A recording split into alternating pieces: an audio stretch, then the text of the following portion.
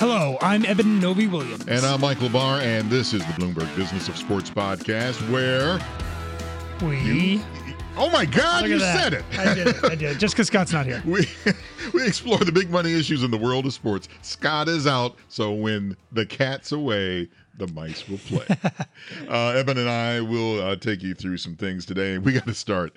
It has been a wild start to NBA free agency, and I'm so sorry to put it this way, but the two words I think of with the New York Knicks, spontaneous combustion. Yeah. Because I don't understand how this just blew up like this. Yeah, there are certainly some winners and losers in the first 12 hours of NBA free agency. The Knicks are not on the winners column, and we'll get to that in a second. But first, I'm going to hit you with some numbers.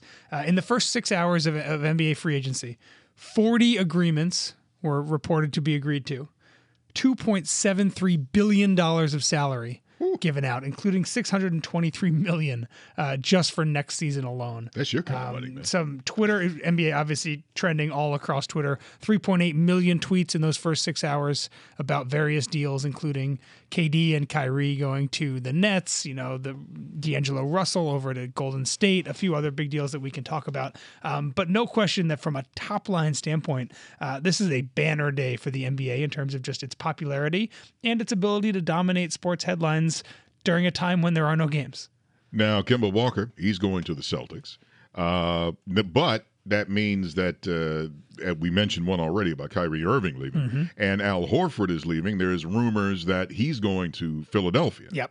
So, I mean, this is all what I still do not get. God bless you, Knicks. How did they come out with the Ziggy? Yeah, so we can discuss that for a second. This looks bad for the Knicks for a number of reasons. Principally because the team that made the biggest splash is, the second sibling in the New York area, right? Yeah. The Brooklyn Nets moved to Brooklyn from New Jersey in 2012. They haven't been particularly good. They've had some actually downright terrible years, and they have always been second fiddle in this city. The Knicks, they play in the most famous arena in the world, as they call it.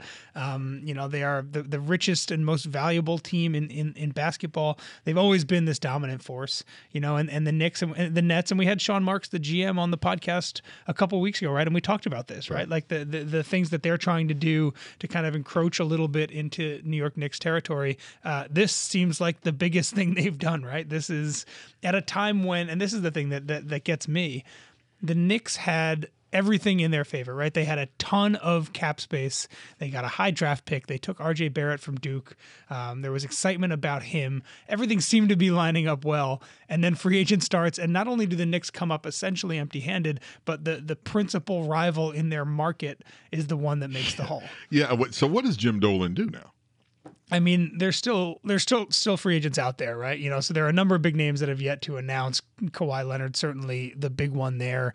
I don't know if you saw, but Steve Mills, who runs the Knicks, put out a statement yesterday, essentially addressing the frustration that Knicks fans were feeling. This is an indictment of where the Knicks are as a franchise. Sure, they're the most valuable team in the NBA. They probably have, next to the Lakers, the biggest global brand recognition, but players don't seem to want to play there, right? There was a time when winning an NBA title at Madison Square Garden for the Knicks was thought of to be the dream for any basketball player, right? That was the pinnacle of what you could achieve on an NBA court, and it just doesn't seem, at least not right now, that the best players in the world are feeling that way about the Knicks. Now, just keep in mind, too, we should add now, if you're not an NBA fan, yes, Kevin Durant is part of this mix, but he's going to be out. He might be out for that entire season because he picked up that Achilles tendon injury in the last game of the Golden State Warriors? The second to last, I believe. Yeah, it's a good point. So yeah, KD won't be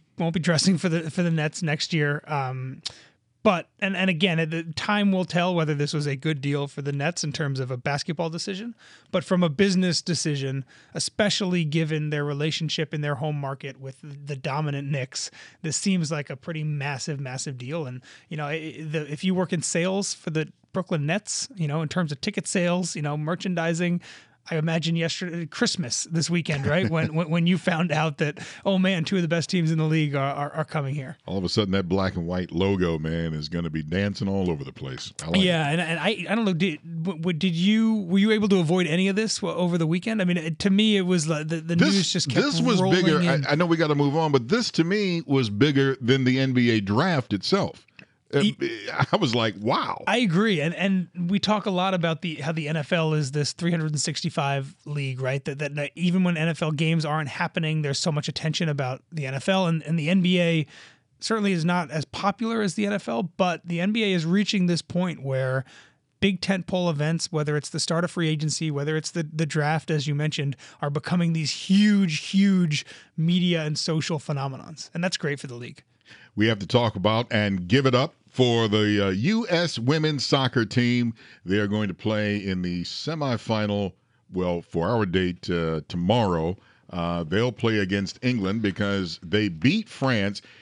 Whew, that was a tough game, by the way, I might add. Yeah. So beat France in the quarterfinals, playing England on Tuesday in the semifinals.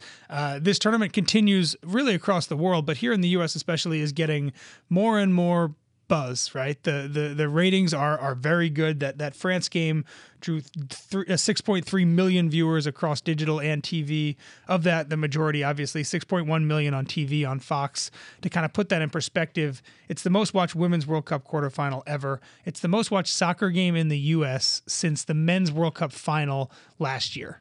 Right, so that's a big number. And moving forward, I'd imagine this game on Tuesday against England will get even more. Which brings up the next point. It used to be that you would bundle the women's soccer games with the men. So you had the men, and then they say, okay, and we'll throw in the women also. And now experts are wondering, hey, you know what? I think the women can hang on their own. Yeah, it's funny. So you're right. The bid that Fox made to grab the English language rights to the World Cup, Men's World Cup, included the Women's World Cup. Right. You know, and for a long time that was kind of seen as a throw in.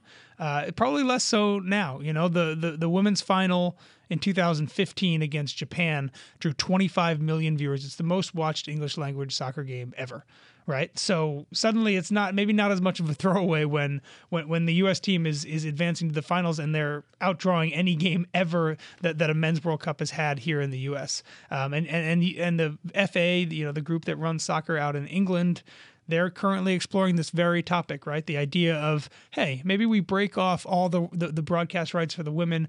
Maybe we sell them as a separate package.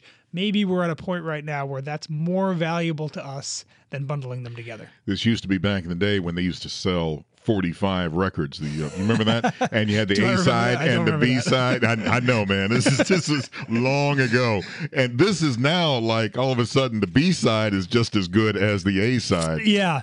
And we talked with Christine Lilly last week about a lot of these topics, and we can touch on merchandising actually for a second, because Mark Parker, you know, who runs Nike, said on their earnings call last week, this women's home jersey, the white women's home jersey, right, is the highest selling jersey they've ever had in a single year, men's or women's. Right. So not only are women delivering here in ratings, they're delivering from a merchandising standpoint. If you go to Nike.com right now, the women's jersey is sold out. They also sell the women's jersey in a men's cut, which they did. Shout out to my colleague Ira Boudway, who essentially, you know, he wrote about it 5 years ago, got Nike to change its policy so that it would sell women's jerseys in a men's cut. That jersey is also sold out. There's a tremendous amount of support here right now for what the women are doing. The question I have for you is, does it translate into bigger business opportunities moving forward? Oh, yeah, because I was just going to say, for now, I got to go on the black market to get my Megan Rapinoe jersey, because I mean, that's, I've always wondered why that didn't happen sooner, because yes, you see all the jerseys for the guys, baseball and football, and then you would see it in the women's cut and this or that, and now you're seeing it in reverse. Yeah, and I know people that, you know, the big difference between the jersey designs are a little different, but the big difference between the two is that, you know, you get a star on your jersey for every World Cup you win, right? So the U.S. women's jersey has 3 stars over the crest, and the U.S. men's jersey has no stars over the crest. So certainly, I do know people that would prefer to wear the jersey jersey of the U.S. team that wins versus the U.S. team that doesn't even qualify, for the World Cup if you're talking the most recent one. But we're seeing a number of big names. Alex Morgan has always been a huge name. Right. Megan Rapinoe, who has been a star on this team for a while, but maybe not, top tier famous, I think is coming into her own right now. Whether it's, attention she's getting for, Pride Day was this weekend across a number of countries. She's outspoken on that. She's been outspoken about, not wanting to go to the White House. She scored the last 4 goals, that iconic photo of her with her hands up. I don't know if you saw that. Oh, I saw that one. What a fantastic sports photo. She is kind of burgeoning into a big name star right now. I do think that, even if they don't win the title in France in the next week, I think there's going to be a lot of commercial opportunity for these women moving forward. And finally, let's talk about gambling. I love to talk about that. Favorite topic. The number 1 state for the amount of cash bet on sports in May. I'm just going to let the audience kind of stew on this for a second. Take a guess. Tick, tick, tick, tick, tick, tick, tick, tick, tick. Time's up. Nope, it's not Nevada. It is New Jersey. Yeah, pretty milestone shift here. And to be clear, I'm not sure if, every month I don't think New Jersey is going to top Nevada. But we're almost exactly a year into New Jersey offering legal sports betting, both on mobile and at brick and mortar locations, racetracks around the state. And, in May 2019, they took $318 million in bets. Right. And Las Vegas took $317 million in bets. So to me, it's just a perfect kind of encapsulation. This is the opportunity that exists for legal sports betting across the country if it's done in the right way, right? And when I say the right way, I mean mobile.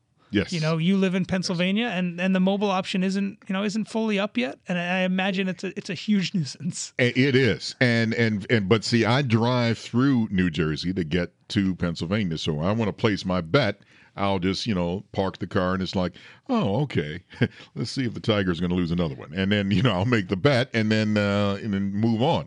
But once Pennsylvania gets it up and running for their mobile app, I'm wondering if New Jersey will see a hit because New Jersey gets Pennsylvania and New Yorkers, the whole New York State. Yeah, I think that's a really good point. And I'm in the same boat as you are, right? I live in uptown Manhattan. And, there are times when I've run across the George Washington Bridge to get into New Jersey. And once I'm over there, obviously I can open the phone and bet. So New Jersey is definitely benefiting from spillover effects from people who live in Pennsylvania and live in New York, huge population areas, who may be gambling in New Jersey on their way through. Another thing you see with Las Vegas or Nevada, statewide, huge destination for big events, right? So if you look at the monthly numbers in February when the Super Bowl happened, Las Vegas or Nevada was way above New Jersey. If you look at March when March Madness happened, again, Nevada way above New Jersey. So I think we'll continue to see Nevada as the kind of the dominant state, at least now, when it comes to big events. But if you take a random month like May where there isn't a huge amount of stuff going on the sports calendar, New Jersey certainly taking out, closing the gap there. And I think that if you're a legislator around the country, this is the kind of thing that maybe opens your eyes a little bit to the benefits of mobile, right? And those are conversations that are happening state by state, and there's a lot of political and lobbying / business parts of that discussion. But states, and we've seen it, in a handful of states already, states who legalize sports gambling but do not legalize the mobile portion are losing out on a tremendous amount of revenue and handle that way. This is the Bloomberg Business of Sports podcast. I'm Michael Barr, along with Eben Novy-Williams. We don't have Scott Soshnick this week. But we are here later in the week, every Monday, Wednesday, Thursday, exploring the world of money and sports. We miss you, Scotty. Right here on Bloomberg Business of Sports, from Bloomberg Radio around the world and online, wherever you get your podcasts.